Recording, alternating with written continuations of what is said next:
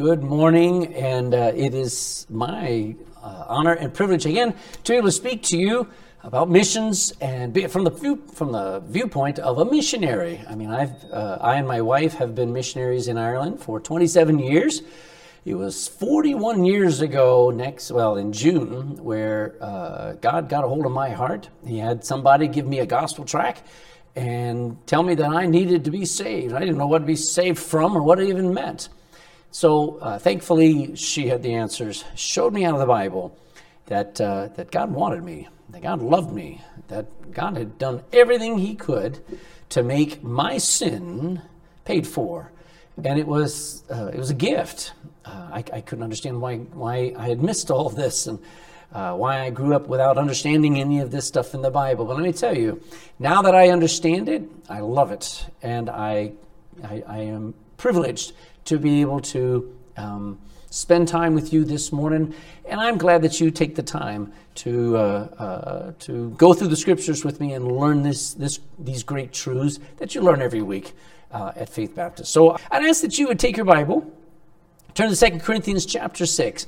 2 Corinthians chapter 6. I titled this message, as your missionary over in Ireland, I titled this message, Not in Vain. And I'll explain this kind of as we go along, and you'll see how all of this fits together, because we're going to look at two very interesting men in the Bible, and we're going to understand grace from the viewpoint of two different lives that were affected by grace and how it affected them, or more importantly, how it didn't. So, let me ask you a question as you go to 2 Corinthians chapter 6. You ever done anything that you discovered was a complete waste of time, where all of your effort was for nothing? Maybe mom spends an hour and a half fixing dinner, and then everybody phones and says, I'm sorry, I'm going to be late, or I'm not going to eat, or I'm going to eat at so-and-so's house. And all of that effort was in vain. That's the meaning of vanity, or in vain. When you waste something that was a gift to you, like wasting your time or your money or your talents or some gift that you give to someone else.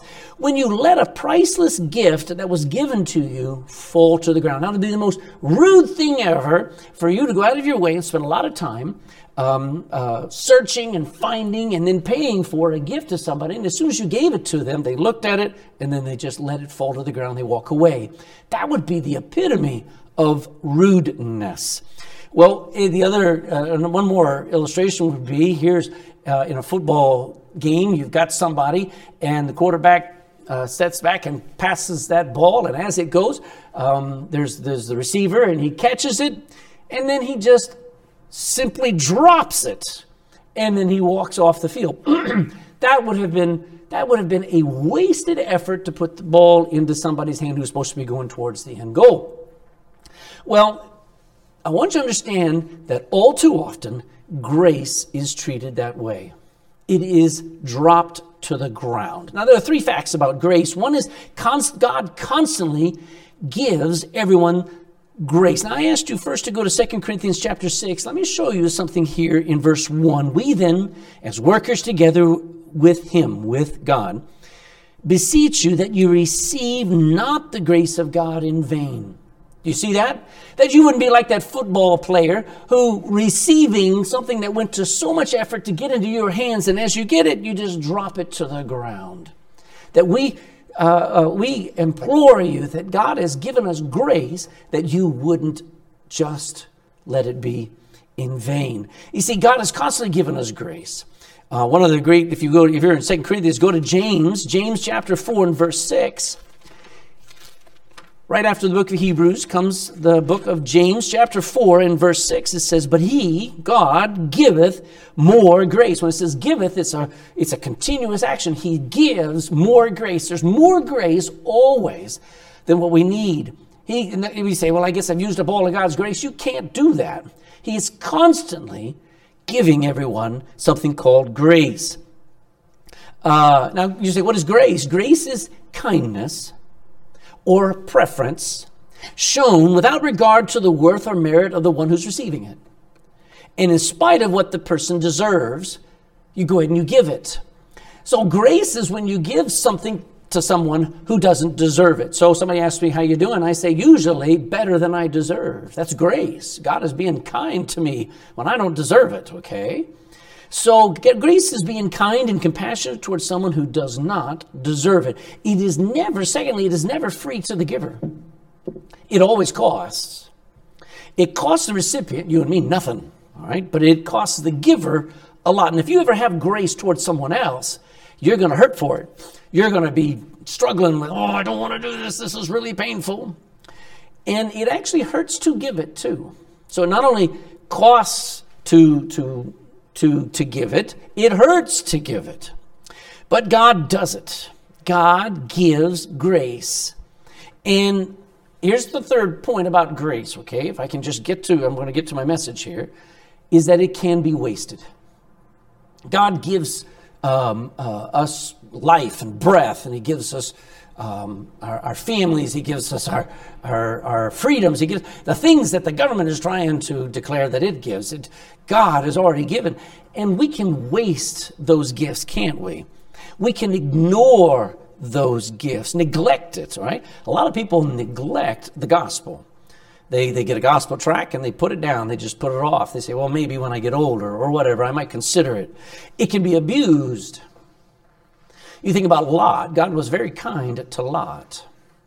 Lot should not have had all the kindness showed to him, and yet he had it. He was surrounded by the same kindness that God was showing to Abraham. And yet Lot came along and he abused God's grace throughout his entire life. Now, he was a saved man, but you wouldn't want to call him your nephew or your brother or your uncle. And so modern Christians do a third thing to grace, and they twist it and they change it. And they say that, well, it doesn't matter how I live anymore. I don't have to worry about what I do or I don't do. That's twisting and abusing grace. So wouldn't it be the worst tragedy if God made available all of His grace at such a high cost to Himself, and then people not allow it to do what it was designed to do? Wouldn't it be terrible if it was received in vain? Now I want to show you two powerful examples of how two men reacted to God's grace, and you need to decide which one you want to be like, all right? So go to Mark chapter 15. We'll spend our time here in this book, Mark chapter 15, in verse 1. Again, thank you for taking the time to spend in the Word of God this morning. And I pray that it's a challenge to you to not just have information, but have conviction in your heart. Wow, grace has been given to me. What am I doing with it? Okay, so Mark chapter 15, we're going to read these first 5 verses here, and straightway, in the morning, the chief priests held a consultation with the elders and scribes and the whole council. Now you're going to see where this is going on right here. This is just before the crucifixion of Jesus. And they bound Jesus, and they carried him away and delivered him to Pilate. And Pilate asked him, Art thou the king of the Jews? And he answered and said unto him, Thou sayest it. You said it. And the chief priests accused him of many things, but he answered nothing. Verse 4, And Pilate asked him again, saying, Answerest thou nothing? He's quite frustrated. Why aren't you defending yourself? Behold, how many things they witness against thee, but Jesus yet answered nothing, so that Pilate marveled. Now this is the final confrontation and the final condemnation of Jesus. It's been a long night. Jesus has already been condemned by the Pharisees and Sadducees and the entire Sanhedrin ruling class of the Jewish government. And Jesus is brought before the Roman governor now, because the Sanhedrin could not condemn a man to die, so they needed Pilate to do that. So some serious accusations were presented, but not one bit of evidence. Anybody can accuse you of all kinds of things. Isn't it funny how people make accusations without any evidence and it destroys their lives? Well, so many people made a lot of accusations about Jesus, but not one bit of evidence. And Pilate knew that Jesus was being trapped, but this is the final condemnation of Jesus. And Pilate's like, I got to figure a way out of this thing. Look at verse 6. And at that feast, he released unto them one prisoner, whomsoever they desired. And there was one, now notice this guy, and you ought to circle his name, Barabbas, which lay bound with them that had made insurrection with him. They had not just caused a riot, but they had tried to overturn the Roman government. They had turned people into a riot and were burning and looting and murdering and killing Roman soldiers and trying to drive out the Romans. Had made an insurrection with Barabbas, who had committed murder in the insurrection.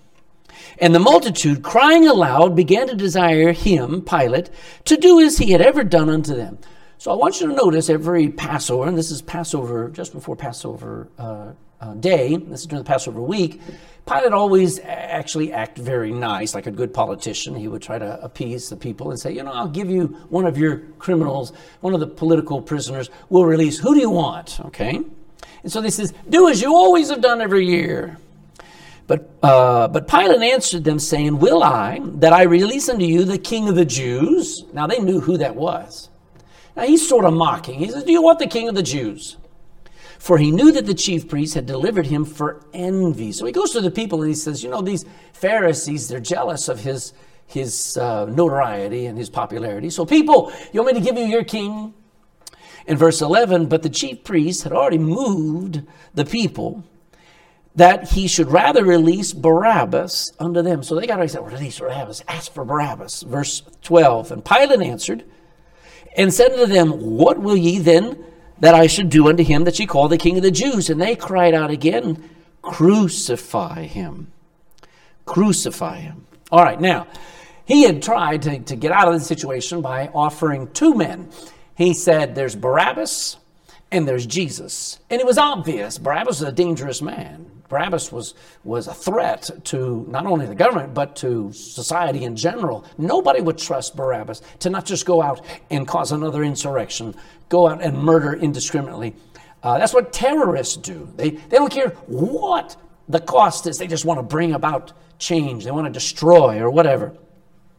So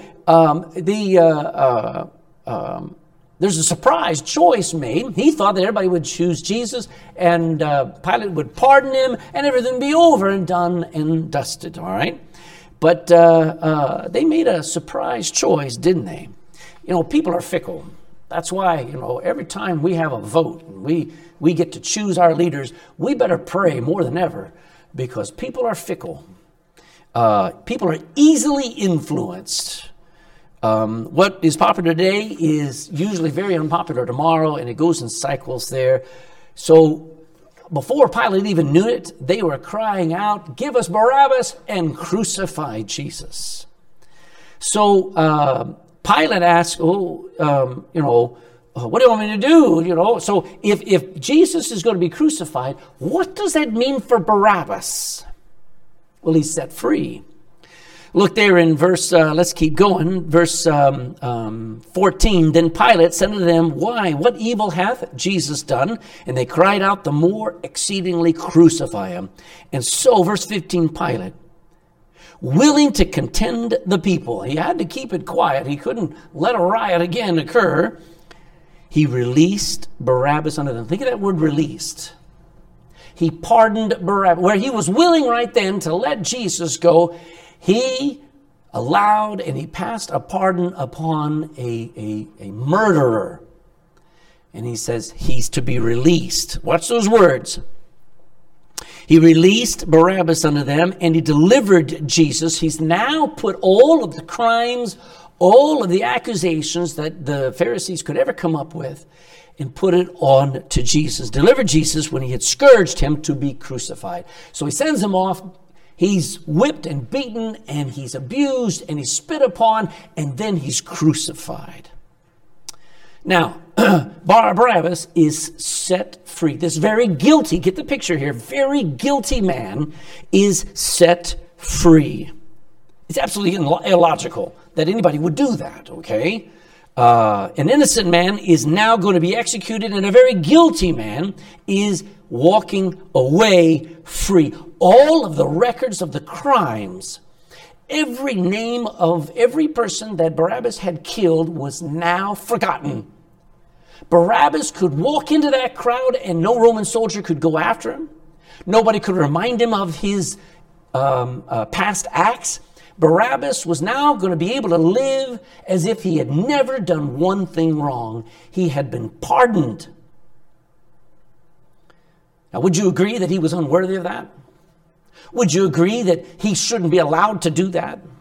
Wouldn't you agree that Barabbas should have been made to pay for his crimes? Of course you would. That's normal human nature. We know that. And yet here he is. Barabbas has received grace. Now, this picture is a picture of the born-again Christian who we are guilty and we should pay. I mean, we just said it about Barabbas. We better say it about ourselves. You say, well, I'm not that bad. You're bad enough. You're never going to be good enough to walk into the streets of heaven and walk in there as a saint. You'll never be good enough. You deserve hell. I deserve the punishment of God for all eternity. I am sinning not just against people. When I sin against God. And this infinite being has an infinite punishment. And yet, God took all of my crimes and put it on his son, and I get to go and walk away pardoned. Isn't that wonderful? Barabbas is a great picture of somebody who doesn't deserve salvation. If you think you deserve being saved, you got the wrong idea. Barabbas is you and me. Now, maybe he went a little further than you and I did, but Jesus said, if you think hatred in your heart against somebody else as if you murdered them in your heart, God says that is wrong, sinful, wicked. It is enough to send you to hell. You've got to take this thing seriously about how much God has forgiven us. Barabbas walked away free. But that's not even the message. Here's the message. You ready? What did Barabbas do with that gift, with that second chance, with that new life he got? We never hear of him again. That's the last time. I mean, we've got a lot more New Testament to go, don't we? We got the entire book of Acts. You hear of people who were affected by grace and they go on for God. Barabbas, that freedom, that event, we hear nothing more. With such a sight as another man, I mean, here's Barabbas. From that moment on, he sees what Jesus has to go through, the beatings, the crucifixion, hanging on the cross. Would it not have affected you? Could it not have had one powerful effect on you? Barabbas, I mean, if you saw somebody hanging on that was Barabbas' cross, by the way. If you saw somebody dying in your place, taking your place, wouldn't it affect you? If you saw what grace had purchased for you to be free, wouldn't it make a difference? Wouldn't you expect Barabbas to be a different man now? Yet we never hear. We never know. I think it would have been awesome to have heard of Barabbas falling on his face and crying out to God and admitting that he should have died on that cross. And that Jesus didn't deserve such dishonor and abuse. And that he himself deserved to perish and spend an eternity in hell for all the wicked things that he had done. It would have been awesome to hear of Barabbas falling on his face, crying out, saying, I'm so wrong. Don't let Jesus take my place. That's not right. Would have been a great blessing to read of Barabbas gathering his family around him. Can you imagine him going home? And he going, honey, I'm home. And they go, I thought you were dead. I thought they were going to, I didn't want you to come home. I haven't wanted you to see you in years because you're an angry, evil, wicked man. And here he is going, wouldn't it have been wonderful to hear of him going to his home and gathering his family and hugging them, saying, I'm a changed man. I've been given a second chance. Somebody took my place on the cross. I'm able to come home to you now because of that man. Wouldn't it have been wonderful to hear of that? And yet we don't.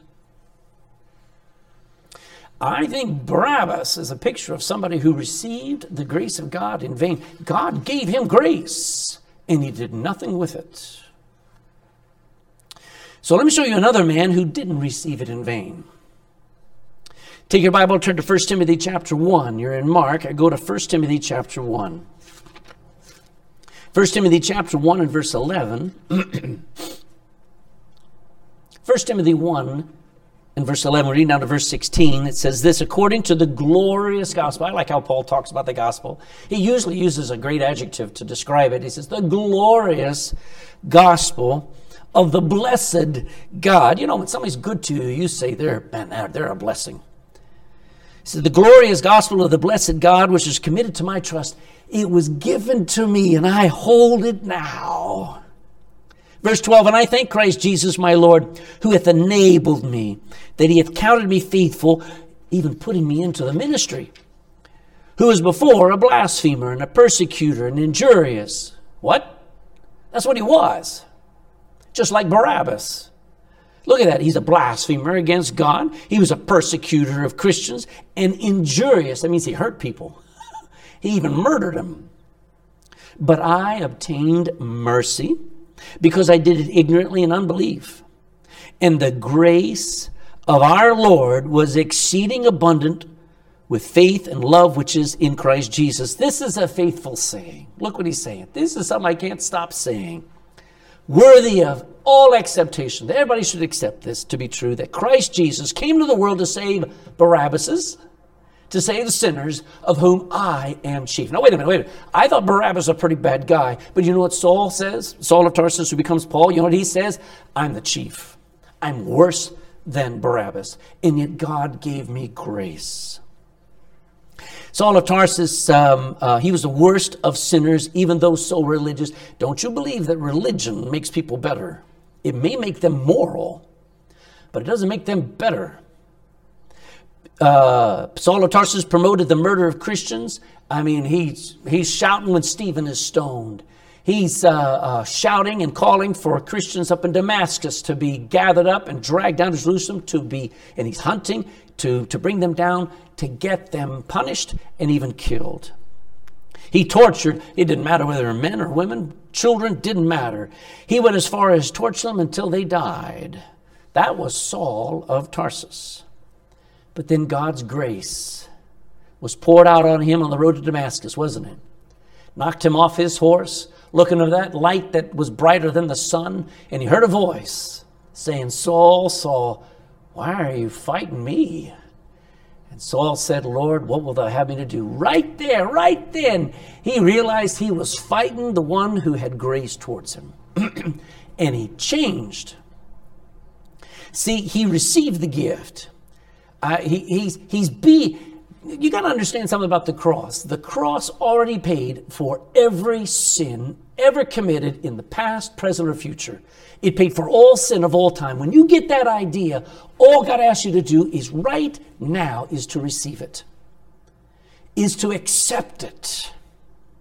You've already been paid for.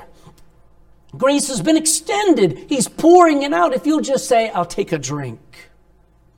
See what Saul did at that moment on the road to Damascus, he accepted and received it. Now Barabbas, he was a recipient of it, but he never received it. Let me see what the difference is. He never took it to heart. To him, it was a formal act of declaration of you're now free to go. But he was still the same person on the inside. He never received it as I've been forgiven. Now, Saul, he received it like a gift. He knew he couldn't earn it. He knew he was wicked. He just believed that God meant it when he says that he offers it to sinners. And he says, I am one. It made him a different man. All that he became was not his own strength or his own wisdom or his own learning, but all that he became was because of the grace of God. I'll show you this. I'll go ahead and take you there. Would you go with me now to 1 Corinthians, back to the left, 1 Corinthians chapter 15. 1 Corinthians 15 in verse 10. He received it as a gift. You know, somebody comes along and they buy you something or they give it. What are you supposed to do? Don't go, oh, no, don't do that. Don't give that to me. No, that's not what you need to do. You know what you're supposed to do? You're supposed to say thank you. just humbly say thank you. I'm honored. And you know, Saul of Tarsus, he received the gift. It made him a different man, and he determined from that moment on it was not going to be wasted. Look at your Bible. Find 1 Corinthians 15 and verse 10. But by the grace of God, I am what I am. By the what? It's because of God pardoning me, forgiving me, being kind to me when I didn't deserve it, and I still don't deserve it. That has made me what I am. And his grace, which was bestowed upon me. Now, when we think of bestow, it's like giving something to someone, yes.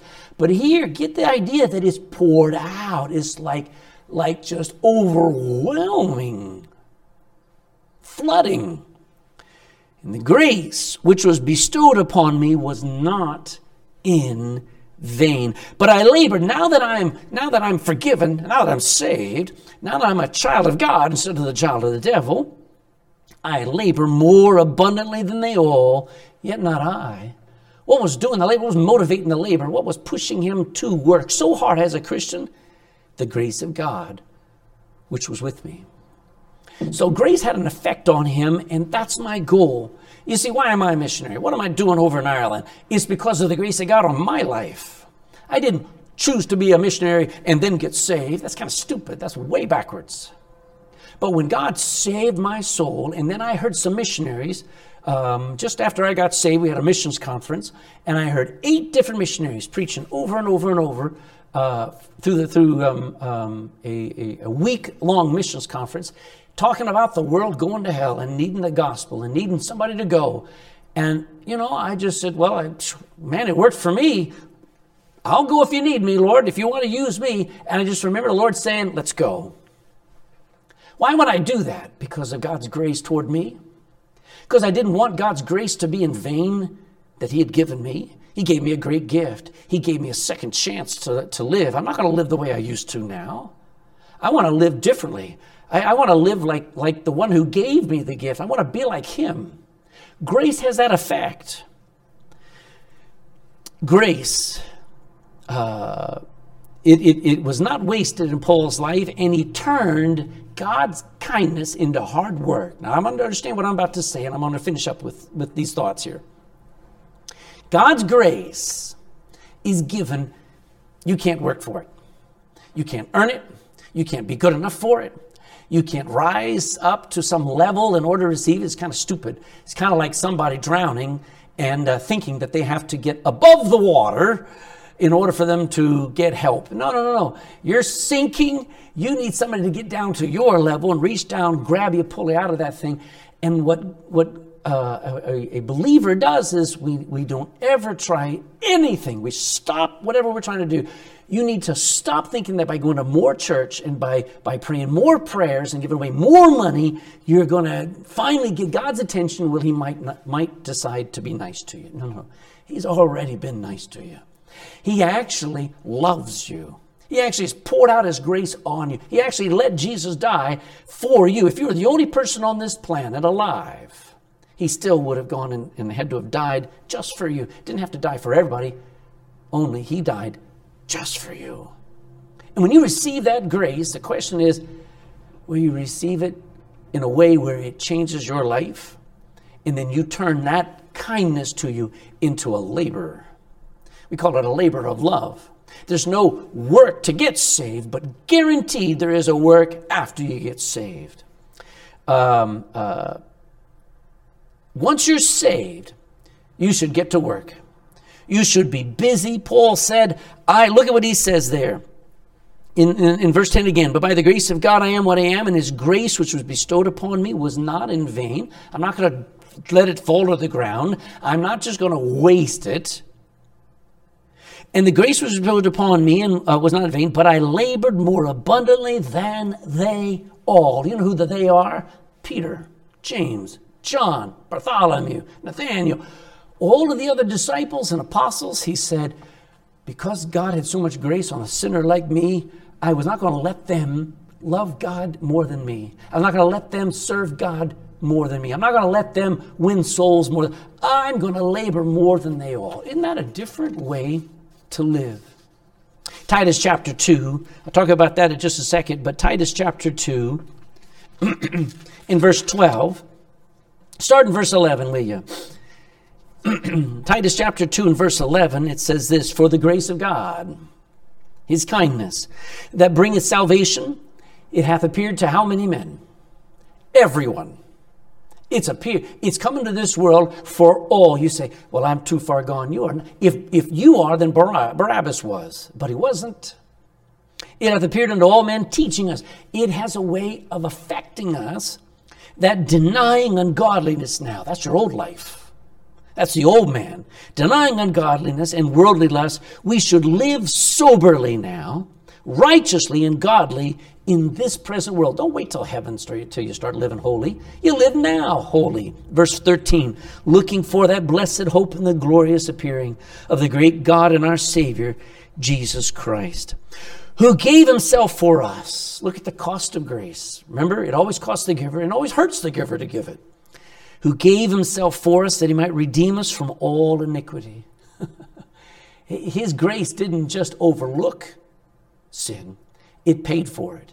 It redeemed us back from all the power of iniquity in our life so that we could be free and purify. That's an ongoing process, folks. Unto himself a peculiar people, different kind of people, zealous of good works. You ought to enjoy putting out the efforts, serving the Lord in church. It ought to be a thrill for you to be in competition with others.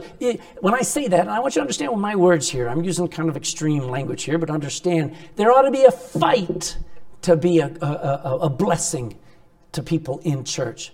There ought to be a yearning that I want to go out of my way. I want to labor more than anybody else in soul winning and in being a blessing to people. Just finding out what needs to be done. That we ought to be zealous. What do we call that today? Fanatics. New Testament Christianity has always been fanatical. Don't let the past generations have all the fun.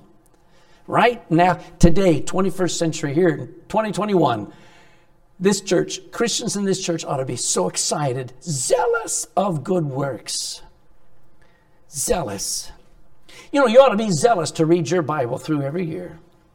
You ought to say, I don't have a lot of time, but I want to make sure the pastor is not the only one reading through his Bible, reading his Bible every day and reading it through every year. I want to labor as hard, if not harder. Don't let him be the only one that has all the fun going out soul winning and persuading men to be saved. Men and women need to be persuaded, need to be encouraged that they can trust God and know it. Don't let him be the only one having all the fun. Be zealous of the good works that turn this nation back to God. Don't think that you can't do much in church. Whatever you do, whatever you put your hand to, do it with all your might. Do it with passion. Do it because of grace. Has God given you any grace? Has grace done anything in your life? And here's the question, does it show? Or are you like Barabbas? You know about the cross. You see what he did for you, but you just are lost in the crowd and it has no more effect on you. That's vain. That's wasted. And that's lost. There is still more grace available, dear friend. There's enough grace for you today. There's enough grace that God has towards you where he's able to forget. He's able to forget about your past because of what Christ did. I mean, an all-knowing God decides to forget about your sin because he chose to let his son pay for every one of them. That's grace. And he's got enough grace to cover your past, your present, and your future. Even if you've wasted a lot of years, you can today decide, I'm going to make sure that God's grace is not in vain. I'm not going to be a lot. I'm not going to be somebody who abuses grace. You know, when somebody's kind to, when you're kind to somebody and they just brush it off, you go, well, I'm not going to be kind to them anymore. Isn't that how nature is? And yet God is still kind and kind and kind. Wouldn't it be wise to wake up and go, I shouldn't abuse God's kindness? Don't waste the grace of God. Don't drop the ball, dear Christian, and let it fall to the ground. God gave you a job to do. Mine is to go to Ireland and soul win there and church plant there. And I've been doing it for 27 years. Have you dropped the ball? Did God ever put on your heart to go and pick up gospel tracts and start putting them out? Then don't let it be wasted. Start doing it again. You say, I've fallen away. Well, get back in. You see, God's got grace. He gives more grace. It's there. All you have to do is receive it. Make sure you don't receive it in vain. Father, thank you for your word. Thank you that you use real people to show us these incredible truths that we would never understand unless we saw it in somebody else's life. And Lord, I'm grateful for Saul of Tarsus and Barabbas. because everybody falls on one side or the other. And it's shame on us where we try to fall in the middle and we try to not really be too zealous and yet not too wasted. God, I pray we'd get on either in or out, hot or cold. And Father, I just thank you for that you have grace and that all the expectations of God are poured out and expected of Jesus Christ. And now the only desire is on me now to say, Lord, I don't want it to be in vain. You've been so good to me. You've given me life, breath, family, church. You gave me salvation. You gave me a Bible. Lord, don't let it be in vain. By the end of my life, I want to have read your Bible through every year. By the end of my life, I want to live what I learn in this Bible. By the end of my life, I want my kids to be saved, my grandkids. I want my neighbors to know that they know that Craig Ledbetter is a Christian and he's prayed for and burdened about their lost souls. Lord, don't let your grace be in vain in my or anybody's life. And if somebody has listened to these words and has never been born again, doesn't know what it means to be born again, may they contact Pastor Miller. May they make the effort to open up the Bible, read John chapter 3, the Gospel of John, and read that Jesus meant it when he said, you must be born again. You can't be, your first birth is not good enough. You must be born of the Spirit in the heart by receiving the grace of God. You say, I don't understand how to do it. Just cry out to Christ. Cry out and say, Jesus, please save me. I know I'm no good. I understand I'm just like Barabbas. I've never killed anybody, but I've thought about it. And I know that I'm not good enough ever to go to heaven. But if you had grace for Barabbas and you had paid for his forgiveness, even though he didn't receive it, I do receive it now. I want it. I ask you, please save me, please. I guarantee you, if you'll pray that prayer, you're just praying what Saul did and what every other Christian did, and that is you're receiving the grace of God. And from that day forward, today, you'll not let it be in vain. So, Lord, thank you for your word. Bless your people in Jesus' name. Amen.